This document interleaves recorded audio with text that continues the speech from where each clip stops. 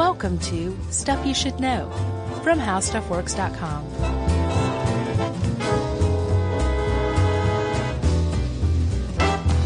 Hey, and welcome to the podcast. I'm Josh Clark. There's Charles W. Chuck Bryant. We've got guest producer Matt over here. That makes this Stuff You Should Know. Sunshine edition. The storms are gone. Well, plus they say sunshine is the greatest disinfectant. Oh, really? Yeah, you shine a light into dark corners and it reveals truth. Gotcha. Plus, people are less shady in the sunlight. So this is episode 2 of our recording sesh of Freshly Being Without Power, Irma going through Atlanta, dead cats. Right.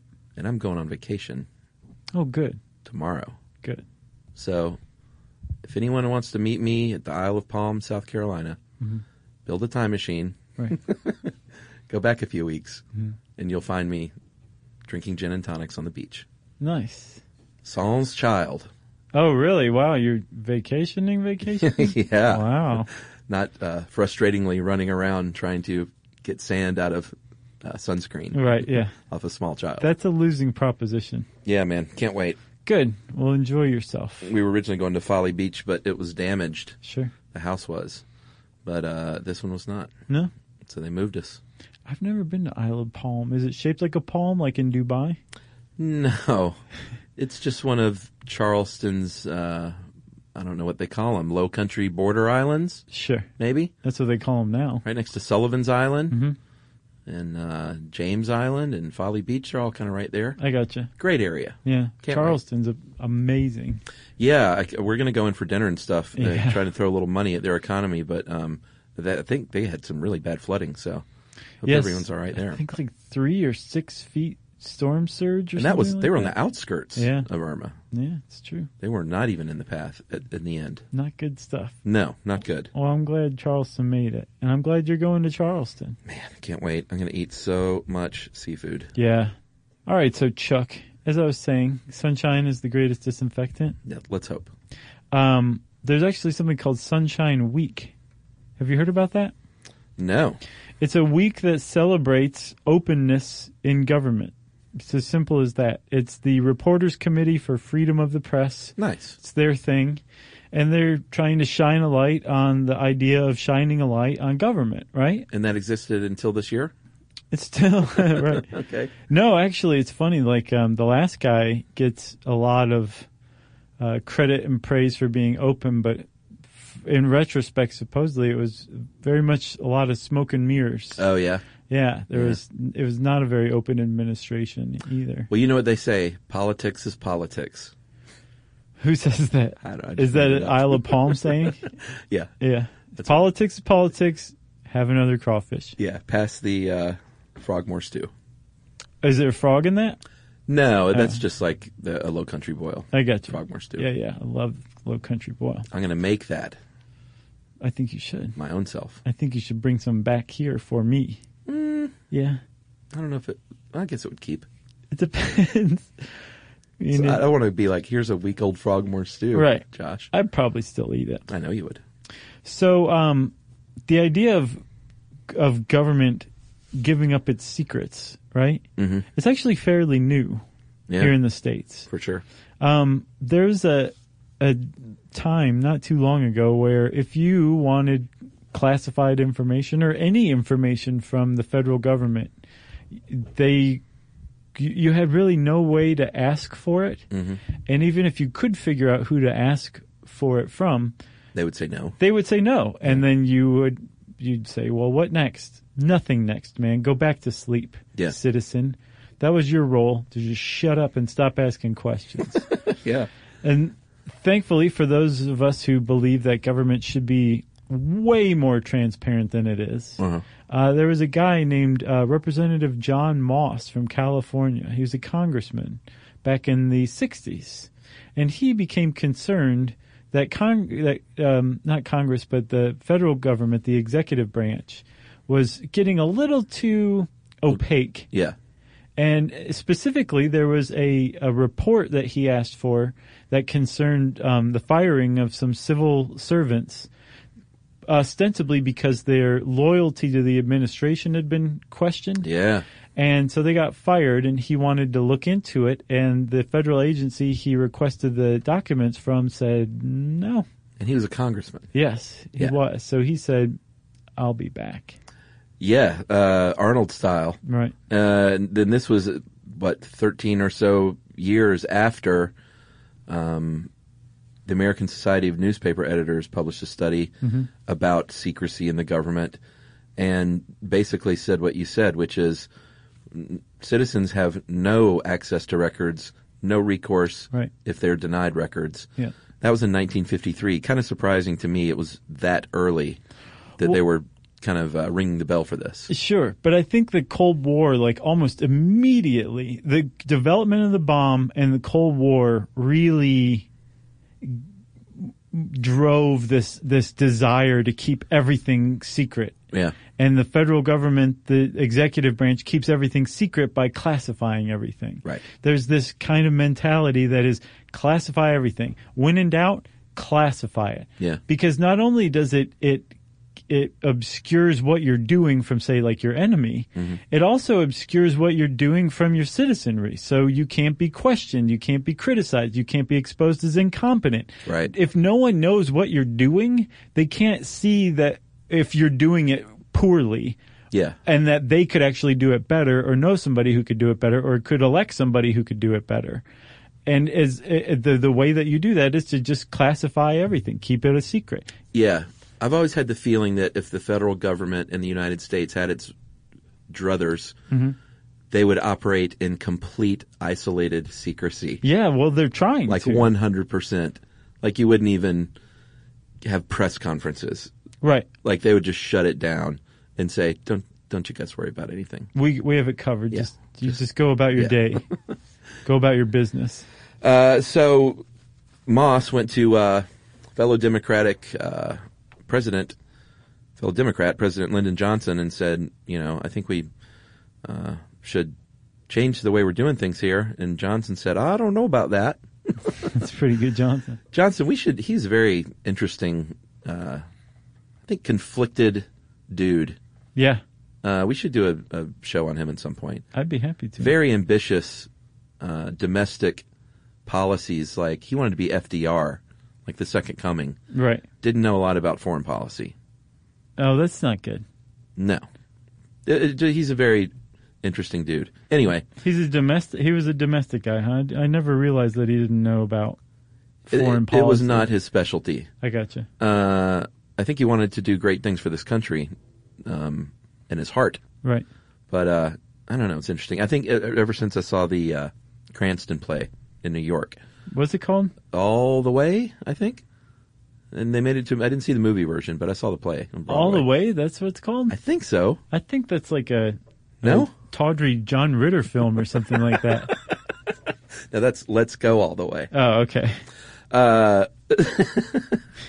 Oh, man. I miss John Ritter. Sure. He was the best. So anyway, Johnson said, I don't know about that. All the federal departments and agencies said, I definitely don't know about that. Bad idea. Mm-hmm. But it was, the bell had been rung. In 1966, the House, and this is something that is kind of fun to look back on, when these days, how things are, how they are, how divisive they are. Right. Back then, the House voted 307-0 to pass the Moss Freedom of Information Act, the FOIA. Mm-hmm. And Johnson signed it and didn't have a big press conference when he signed it, like they do a lot of big laws and bills.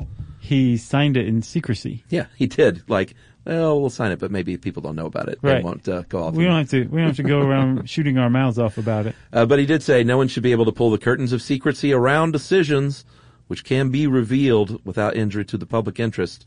I sign this measure with a deep sense of pride that the United States is an open society. But no one heard that, right? Right. Like the doors are shut, correct? So yeah, he signed it in secrecy, which is a little weird. And also opened the door for that second part of the first sentence is decisions which can be revealed without injury to the public interest. There's a big caveat attached to that. Right. Openness. Right, exactly. Don't forget, we have ways around this. Yeah. And you said that it was heartening to hear that Congress unanimously passed the FOIA Act, right? Yeah, a little bit, right? This is it is. This is not the only time Congress has come together unanimously in defense of FOIA. In 2014, which we'll talk about later, they did. 2014. Yeah. With John Boehner as the, at the helm of the House and Obama in the White House. And the Congress divided as much as it's ever been. The House came together unanimously for this FOIA Act or Amendments Act.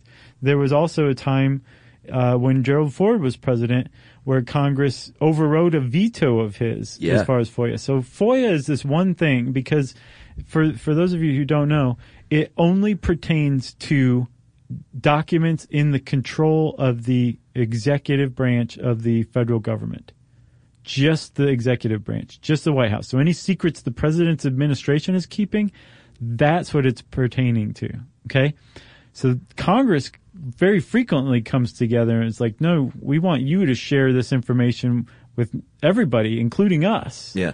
And they look like the good guys, too, for coming to the aid for open and honest and transparent government. And just to clarify, Chuck, like, it's not just like the White House. Right. There's tons of agencies, federal agencies, that fall under the executive branch, including like the FBI or the CDC. Right. Or just basically any agency, any federal agency is probably under the purview of the executive branch. So therefore FOIA would apply to it as well. Correct. That very nice to point that out because you confused even me. off mic. Sorry about that. So this, I think this bears reading. This quote. There's a journalist named John Weiner who he tried for 14 years to get John Lennon's FBI files through FOIA requests, and he very succinctly wrote this. And it kind of sums it up to me. The basic issue was that government officials everywhere like secrecy. By keeping the public from learning what they have done, they hope to avoid criticism, hinder the opposition, and maintain power over citizens and their elected representatives. Classified files and official secrets lie at the heart of the modern government bureaucracy. I have such a hard time with that word. That's a tough one. It's almost impossible to spell, too. Oh, I don't even try. And permit the undemocratic use of power to go unrecognized and unchallenged by citizens. Right. And he was just trying to get John Lennon's files. All right. That's how riled up he got. Exactly. You know? You don't want to rile up a journalist, but that's who this pertains to for the most part. I should say, not entirely, but yeah, for the most part is accurate. Journalists. Journalists are the ones who are supposed to be reporting on the goings-on of the government, especially when it comes to exposing wrongdoing, corruption, waste, all this stuff. That's one of the main roles of the media, right? Yeah, journalists and more now activists. Right. Thankfully, citizen activists. Right, and one of the reasons why citizen activists have gotten in on this is because the journalists aren't doing it enough. Yeah. But early on, the journalists were largely in support of FOIA. The Congress was like, sure, why not? It'll probably make the president who we don't like look bad. And now we have, as of the 1966 Act, the Freedom of Information Act, right? Yeah, which officially, people know what this is. This is the ability of a citizen of the world, very important there. You don't have to just be an American citizen. Right. To request records of an executive branch, like you said, government agency. Right. And along with that act, originally in 1966, said these are available to the public with 9 exemptions, which we'll go over later, that will protect the agency under certain circumstances. And if you are denied, there is also now a process in place to appeal that denial. Right. Very important. And so when LBJ signed it into law, it was basically like, yeah, I guess just go along with it. But if you don't feel like it, you don't have to. Right. Right? That's kind of went for a while. Yeah, until Watergate. The Watergate scandal really changed people's relationship with government big time. It changed government's relationship to government. Yeah, and one of the things that happened was there was an update to FOIA and a strengthening of FOIA, so that there were like greater sanctions if you didn't follow through on supplying the requested information. Yeah. It was harder to just say no, to deny it. Yeah, they had a specific time frame finally. Right. Like you couldn't just say, yeah, we'll get to it. Right. So Congress puts these FOIA amendments or updates on Gerald Ford's desk to sign. And he's like, no. Well, he looked around the room and said, what should I do? Right. And the two people that piped up were Donald Rumsfeld, his chief of staff, and Antonin Scalia, who was the chief legal counsel for the Justice Department. And they both said, don't sign it. Yeah, and apparently, at least this article says that Rumsfeld early on was a supporter of FOIA. Right. I think in the very easily manipulated version. Right. Yeah. But when it came time to give it teeth, right? Yeah, he said no, don't. And so Ford argued that it was unconstitutional, and Congress said you're wrong, and we're overriding your veto. Yeah, that does not happen very. Yeah, you say to. That doesn't happen very often, that a veto is overridden. I don't. Have we ever done one on vetoes? No, we totally should. We should, because I have no idea how often it happens, but I guarantee you it's not often. All right, so let's take a break. We're just getting heated up here on this one. And as you'll see in the coming segments, FOIA changes, gets more teeth and less teeth over the years, depending on whose office. And we'll be right back with Ronald Reagan.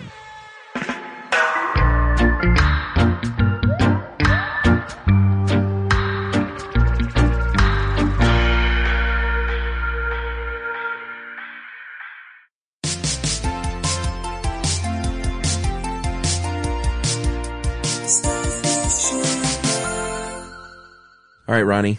He's here. It's Gipper, remember? That's right. Ronnie's the weirdo. So like I promised, over the years, FOIA has had more teeth and less teeth, depending on who is running the show. Sure. Probably not so surprisingly, when Ronald Reagan got into office in 1982, or in 1982, he made it much tougher to get information, made it easier for agencies to withhold stuff. Yeah. Bill Clinton comes along, relaxes things.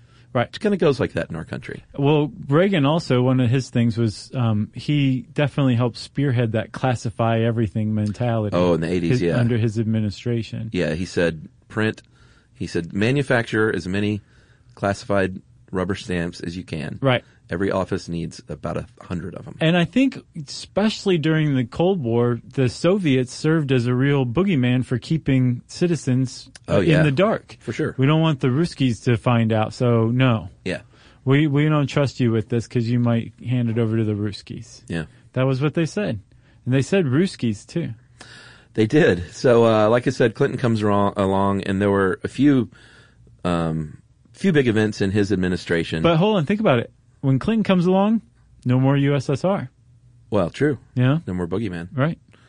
It was good times, man. Let's party. Did you like my Clinton? Yeah, that was good. It was not. I think together we do the perfect Bill Clinton.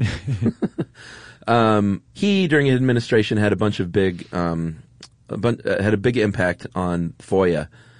We're calling it FOIA, right? Yeah, Freedom of Information Act. It's a perfect acronym because it takes all words into account. FOIA. Yeah, and it's not fake. No. No one just cooked up some weird word to throw in there to make it a word. Right, it's FOIA.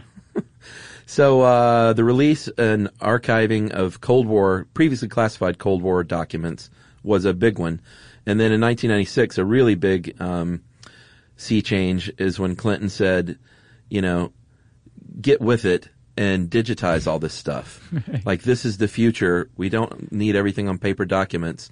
Make it easier to file and store this stuff, and make it easier to distribute this stuff under FOIA. Yeah. And it was, and also, they extended that timeline. I don't think we initially said it was 10 days. Yeah, you had 10 days to respond to a FOIA request as a FOIA officer. Oh, yeah, officer. Right.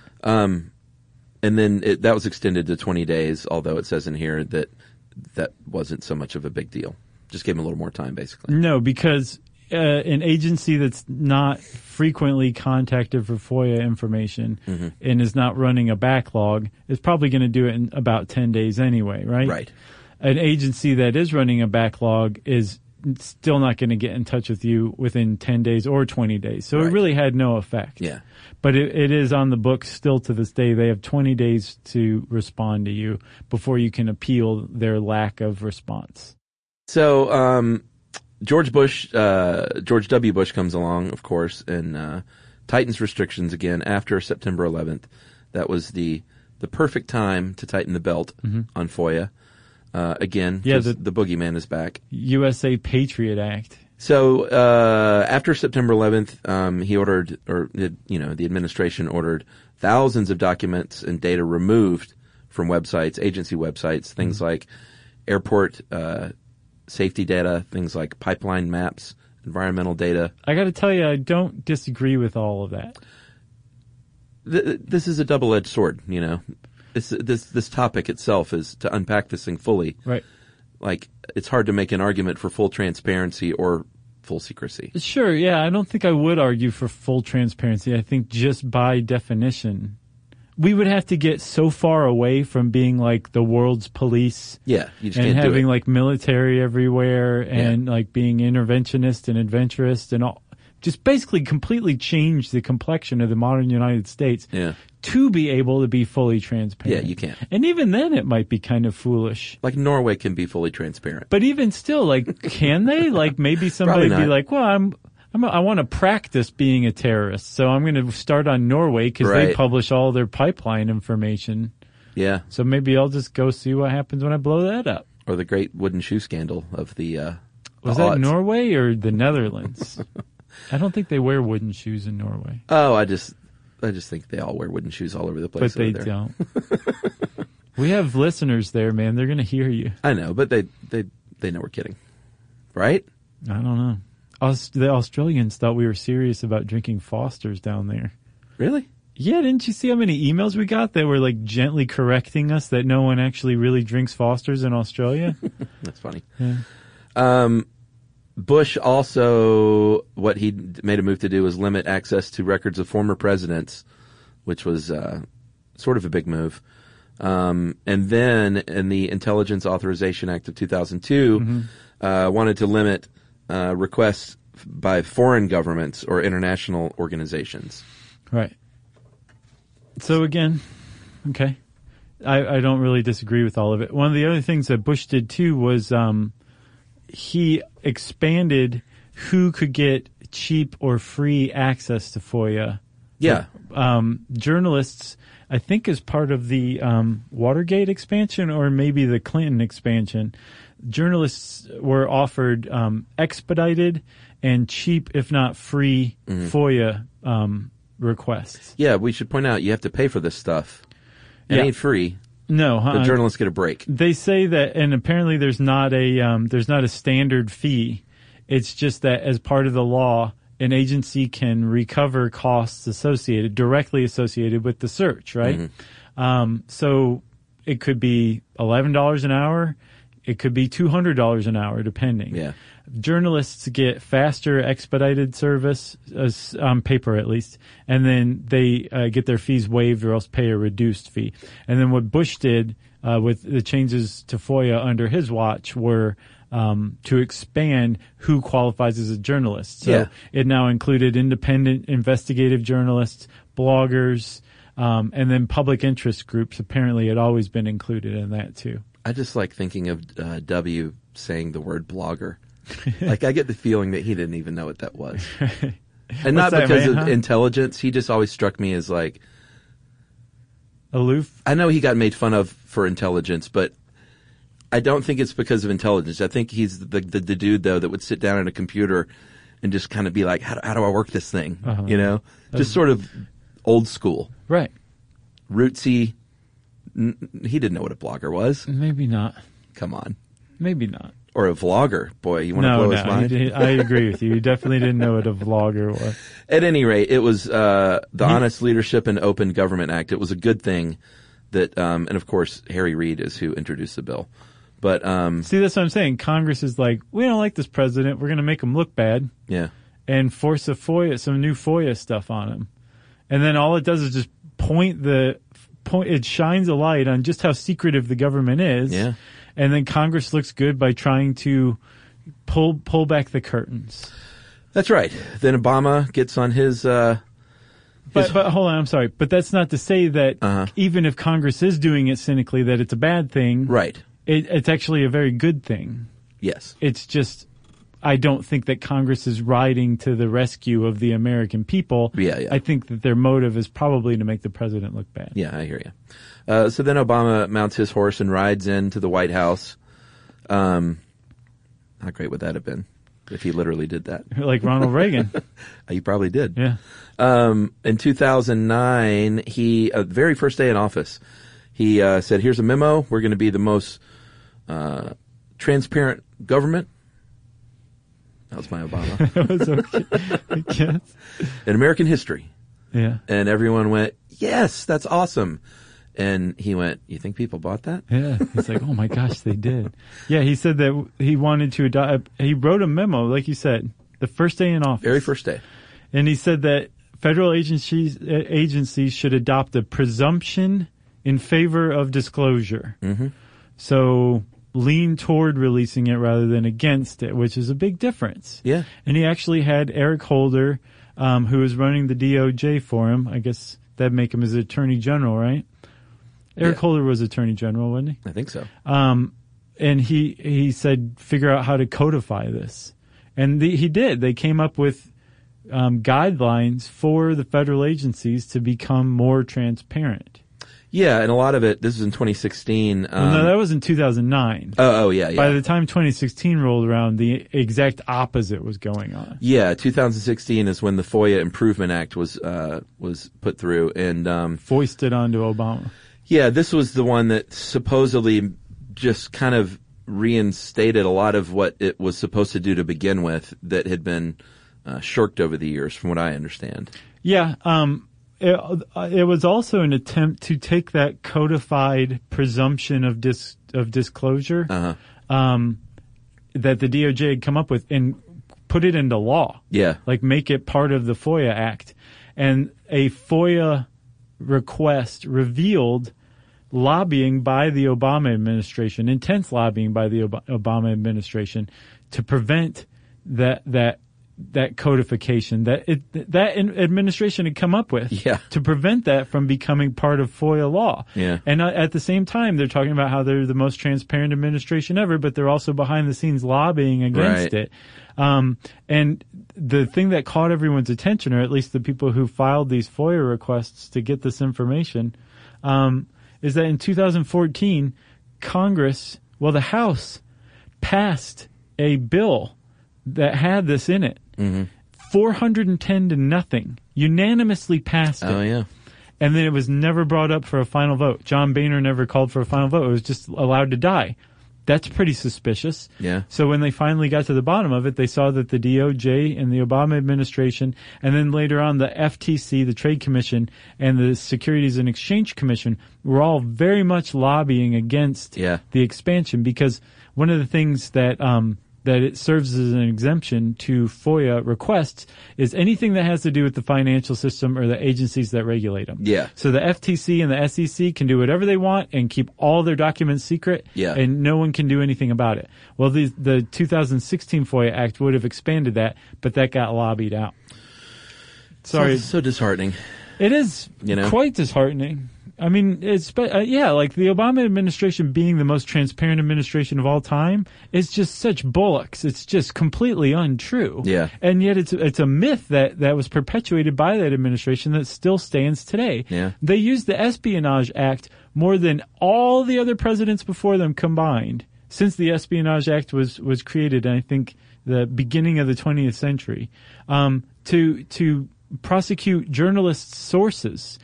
You just didn't go after journalists or their sources. The Obama administration was the first one to do that. So there's a lot wrong with the idea that it was the most transparent ever. Should we take a break? I think maybe we should. All right. We will be back, and boy, I still feel like we're heating up here. Got a lot to cover. Yeah. We'll be back with how you can file one of these things right after this.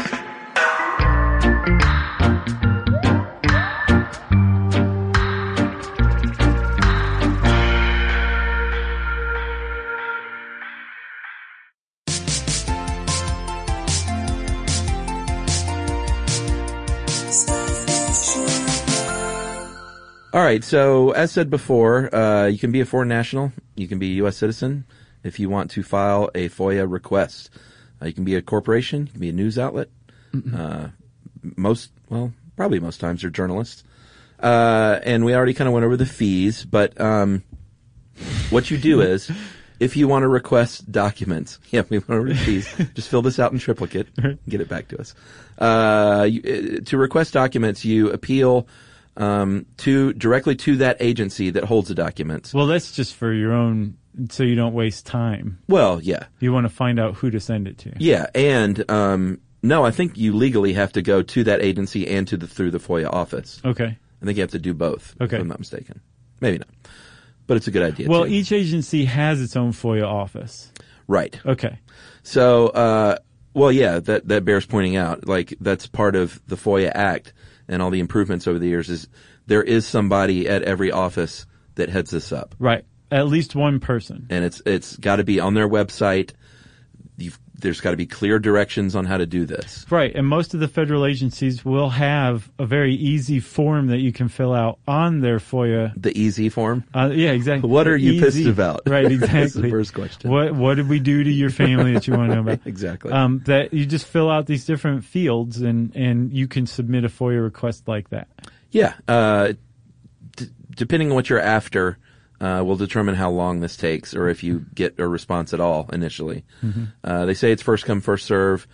It depends on what you're looking for and who the agency is. Quite honestly, if you're looking for a few pages of a document from the Forestry Service, you might get that thing turned around pretty quick. They will bring it to your house that day. If you were looking, with a smile, and then they'll ride their little horse away. Everyone's riding horses. Be safe with fire. If you're looking for 600 pages from the CIA, good luck. Yeah. It'll take a little while. You will undoubtedly end up in federal court probably filing a complaint. Yeah, because in that case, FOIA requests very frequently turn into FOIA lawsuits. Yeah. It just happens. Yeah. It's nothing personal. No, not at all. But that does suck when it does happen because that gets a lot more expensive. Yeah, this one reporter, Charles Orstein, tried to appeal the Department of Defense for a story he was doing on drug companies paying doctors. It took 3.5 years to get the final verdict, which was a denial. Yeah. So how about that? So here's the process. You file a FOIA request. You wait 20 days. Mm-hmm. Hopefully within that time they respond to you. If they don't respond to you, you can appeal based on their lack of response. Or if they respond to you and say no, you can appeal the denial. After 20 days following that, you can then go take it to federal court. And you can also, and this gets a little funny, you can also file a FOIA request about your FOIA requests. Yeah, if it was denied. If it was denied, and then that's when this one reporter is like, that's where it gets really depressing, when you see sort of the behind-the-curtain process of this stuff. Right. So there we came across some tips from George Washington University's National Security Archive for filing FOIA requests. Good tips, I think. Yeah, it's pretty straightforward, but it's good to know. Like, one of the ones that stood out to me was, like, don't be an aggressive jerk to the FOIA officer. In a lot of cases, the FOIA officer might even see things your way, but they might be the only person at their agency who does. They might work at an agency who thinks that FOIA is stupid and is a threat to national security. Yeah. And they have to go and convince their colleagues who they have to work with to give them those files to give to you. And they're probably not the most popular person at their office. So ticking them off is not the best idea. So treat them with courtesy, with respect. Sure. Be direct. Don't include tons of supporting information and emails. You want to give them as much information as you can. But be succinct. Yeah, and you also don't want your request to be too broad, although I think there's a lot of FOIA journalists who would disagree with this. But apparently the broader your request, the more difficult it makes it, the more likely it is to be denied. Well, whereas and if you the more can say, this is what I'm looking for specifically. Yeah, and the more likely it is to overlap with other agencies, which is just going to complicate things further. Yeah. They say don't include a lot of narratives, even if you think your story's important. Like if you send a request that starts with, "Dear Sir, I'm an anarchist from Boise, Idaho, and I think whatever. When I was a boy. Yeah. Not a good way to get started. Right. Leave out some of those details. Try and be succinct. Try and be to the point. A lot of this is common sense stuff. Well, a lot of it, one of the common sense things that I would not have thought to do first is to look to see if this information's already out there. That is huge, and I would not have thought that either. There's a lot of declassified information that exists. A lot of time on these agency websites, they have it. A lot of times, I mean, it says in here, and this is very true, I've done it, Congress has just tons and tons of material about public policy online that you can find. So it might already be out there. You can also contact, like, if there's a public interest group or something like that. Yeah. That's focused on your topic. Like they've already they done might it. have access to it. Yeah. I read that an article about a woman in Oregon who The Intercept wrote an article on. I think it's called like the Poison Papers or something. This woman has been fighting chemical companies because of what they were doing in her backyard for decades, right? And has like 100,000 pages of internal documents and memos and stuff from lawsuits that they're now scanning and digitizing and putting onto the web.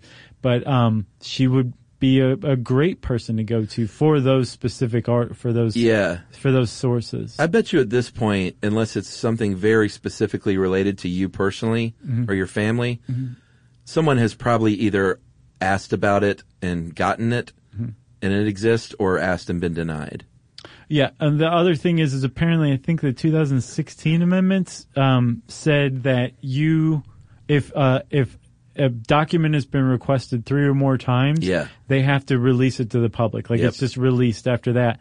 And then some agencies will maintain a FOIA reading room on their site, which will have all the documents that have been publicly released through FOIA. Yeah, I thought 3 was a pretty heartening number, actually. Yeah, I thought so too. I could have, if it would have said 300, I would not have been surprised. Right. So the fact that it said 3, I was like, all right, that's legit. It's a magic number.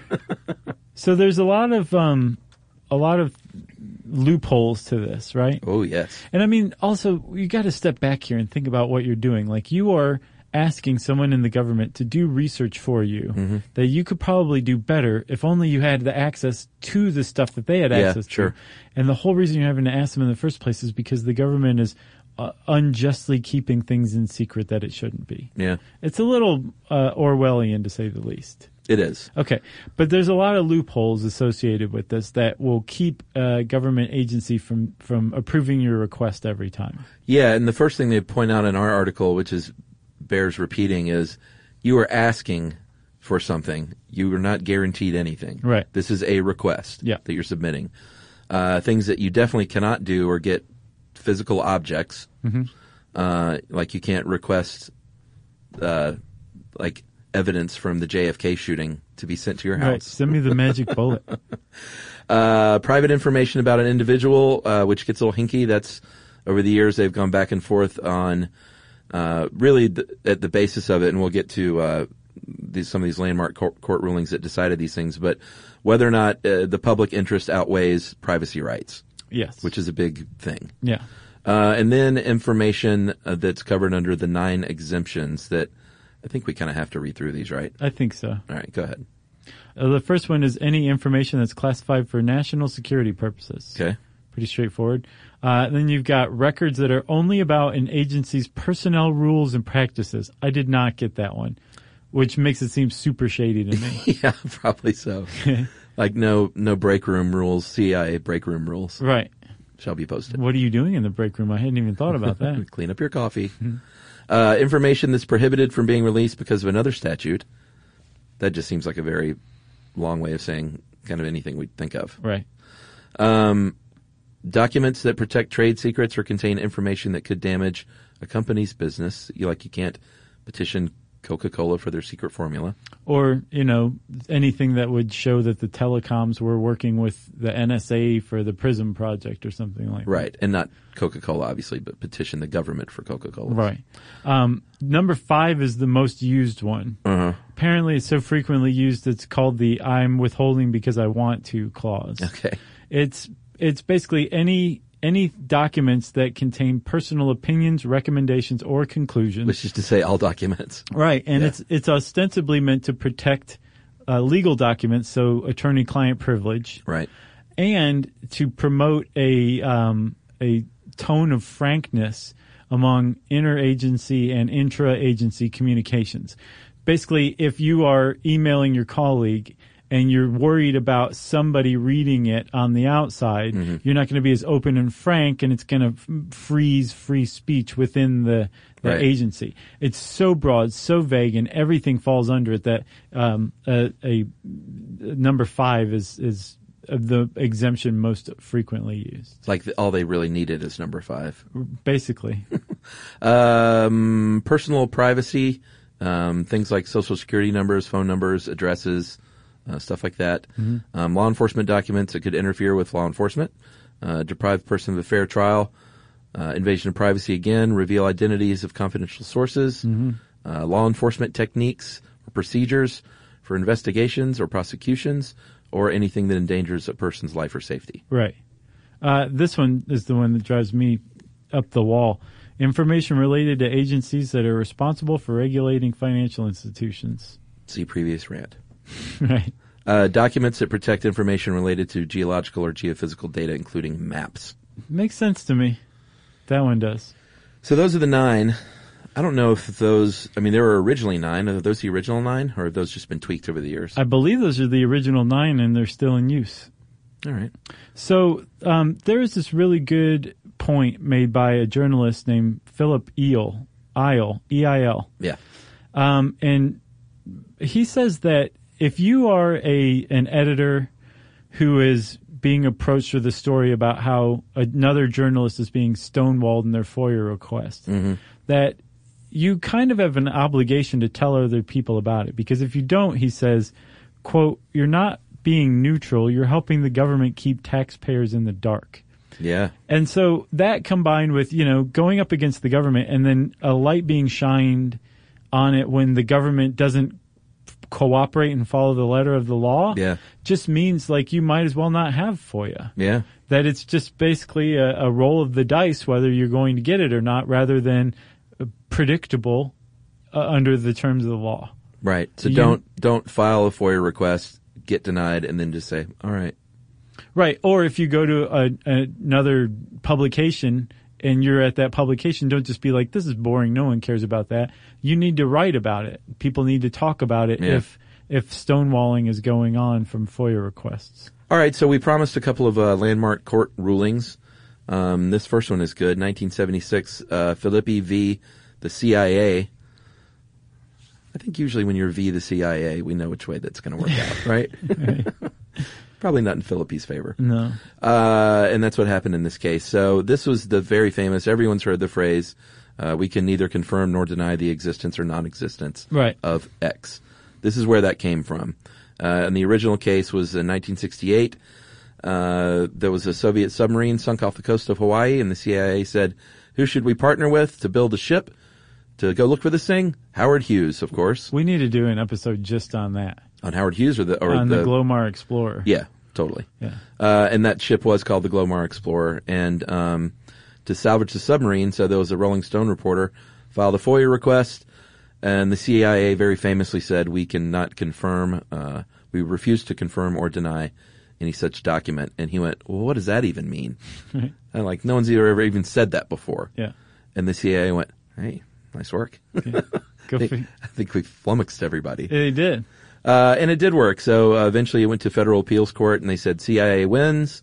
And now that is known as the Glomar response that you hear over and over and over. Right.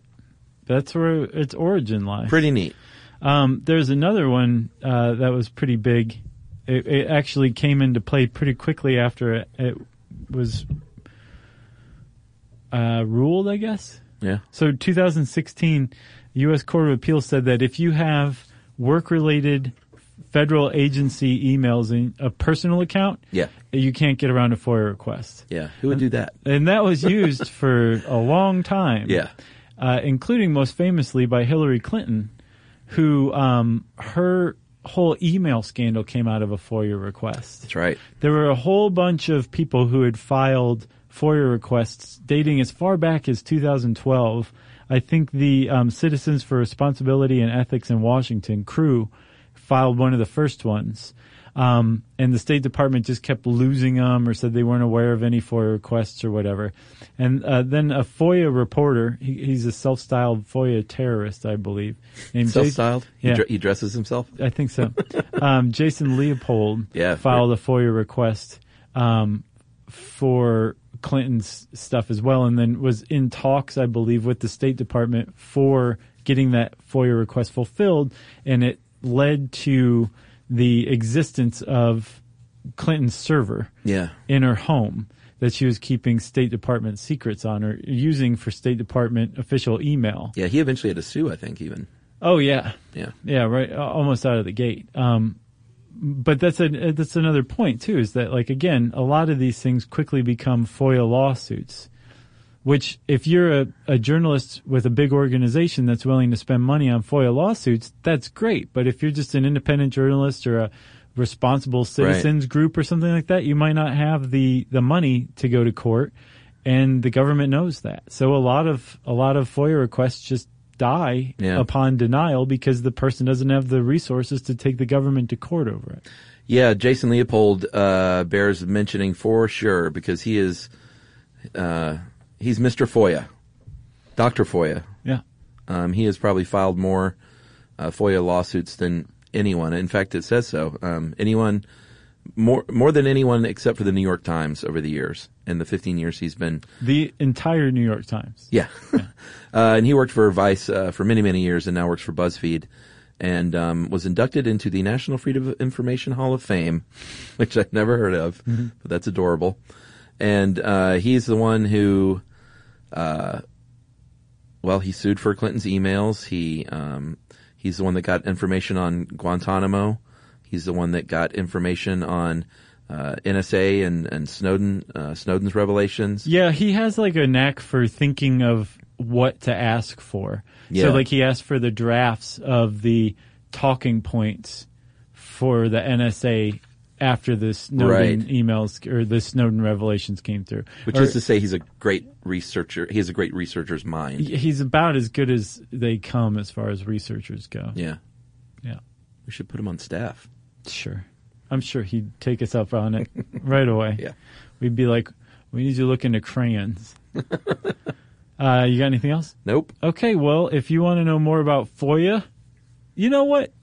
Send a FOIA request. That's the best way to get acquainted. Figure it out. Go do it. Let us know how it turned out. Well, since I said FOIA request in there somewhere, it's time for listener mail. I think this is anonymous. I never heard back from this person. Okay. But it's a good one because we got a legit psychopath. Yeah, I think this one's probably anonymous. Yeah. Sorry, I'm just looking to see. No, did not hear back. Hello, guys. Love your show. I've always wanted a reason to write, but I'm endlessly learning and entertained by your show. I felt compelled to write as a high-functioning psychopath. I found at a young age, after many lockups, fires, arrests, trouble, etc. I know I didn't act or react like normies or normal people. I realized at 13 I had to learn to play nice with others or I would be locked up. Became a student of human behavior. Cry when others cry. Show shock when others do. I'm a successful and good family man, father of 2 college-age kids, one of which is a psychopath. And that was a very odd conversation. Yes, something is missing in my brain, though I don't count this as bad. I've been in so many emergency situations, avalanches, swift water rescue, medical emergencies. I've heard people say the training takes over and it feels more like taking off the mask. Normies panic and run. I just hit the switch. I do agree, however, that people like this should be avoided if at all possible, especially if they haven't learned to play well with others. That's a little scary sounding. Some of us on the spectrum are safe and, dare I say, necessary. Some of us can learn to care and feel. I have learned through much trouble and strife that I can care through 20 years of AA and NA. So, very interesting, revealing email. Yeah. It sounds like a pretty thrilling life, too. Yeah, and, we heard from another psychopath, and I think they've come to terms with the fact that their brain is different, and I would still like to function in the society, so I have learned to do so. Yeah, or they'll lock me up. Right, and we talked about the spectrum, and, it's just fascinating to me. That was a good episode. Yeah, I like that one. Despite our weird pronunciations. Well, thanks a lot, Anonymous, for writing in. We appreciate you. And if you want to get in touch with us, anonymous or otherwise, you can tweet to us at SYSK Podcast. You can join us on Facebook.com/Stuff You Should Know. You can also hang out with Chuck on Facebook at Charles W. Chuck Bryant. You can hang out with me on Twitter, too, by the way, at Josh Clark. Send us an email to stuffpodcast@howstuffworks.com. And as always, hang out with us at our home on the web, stuffyoushouldknow.com. For more on this and thousands of other topics, visit howstuffworks.com.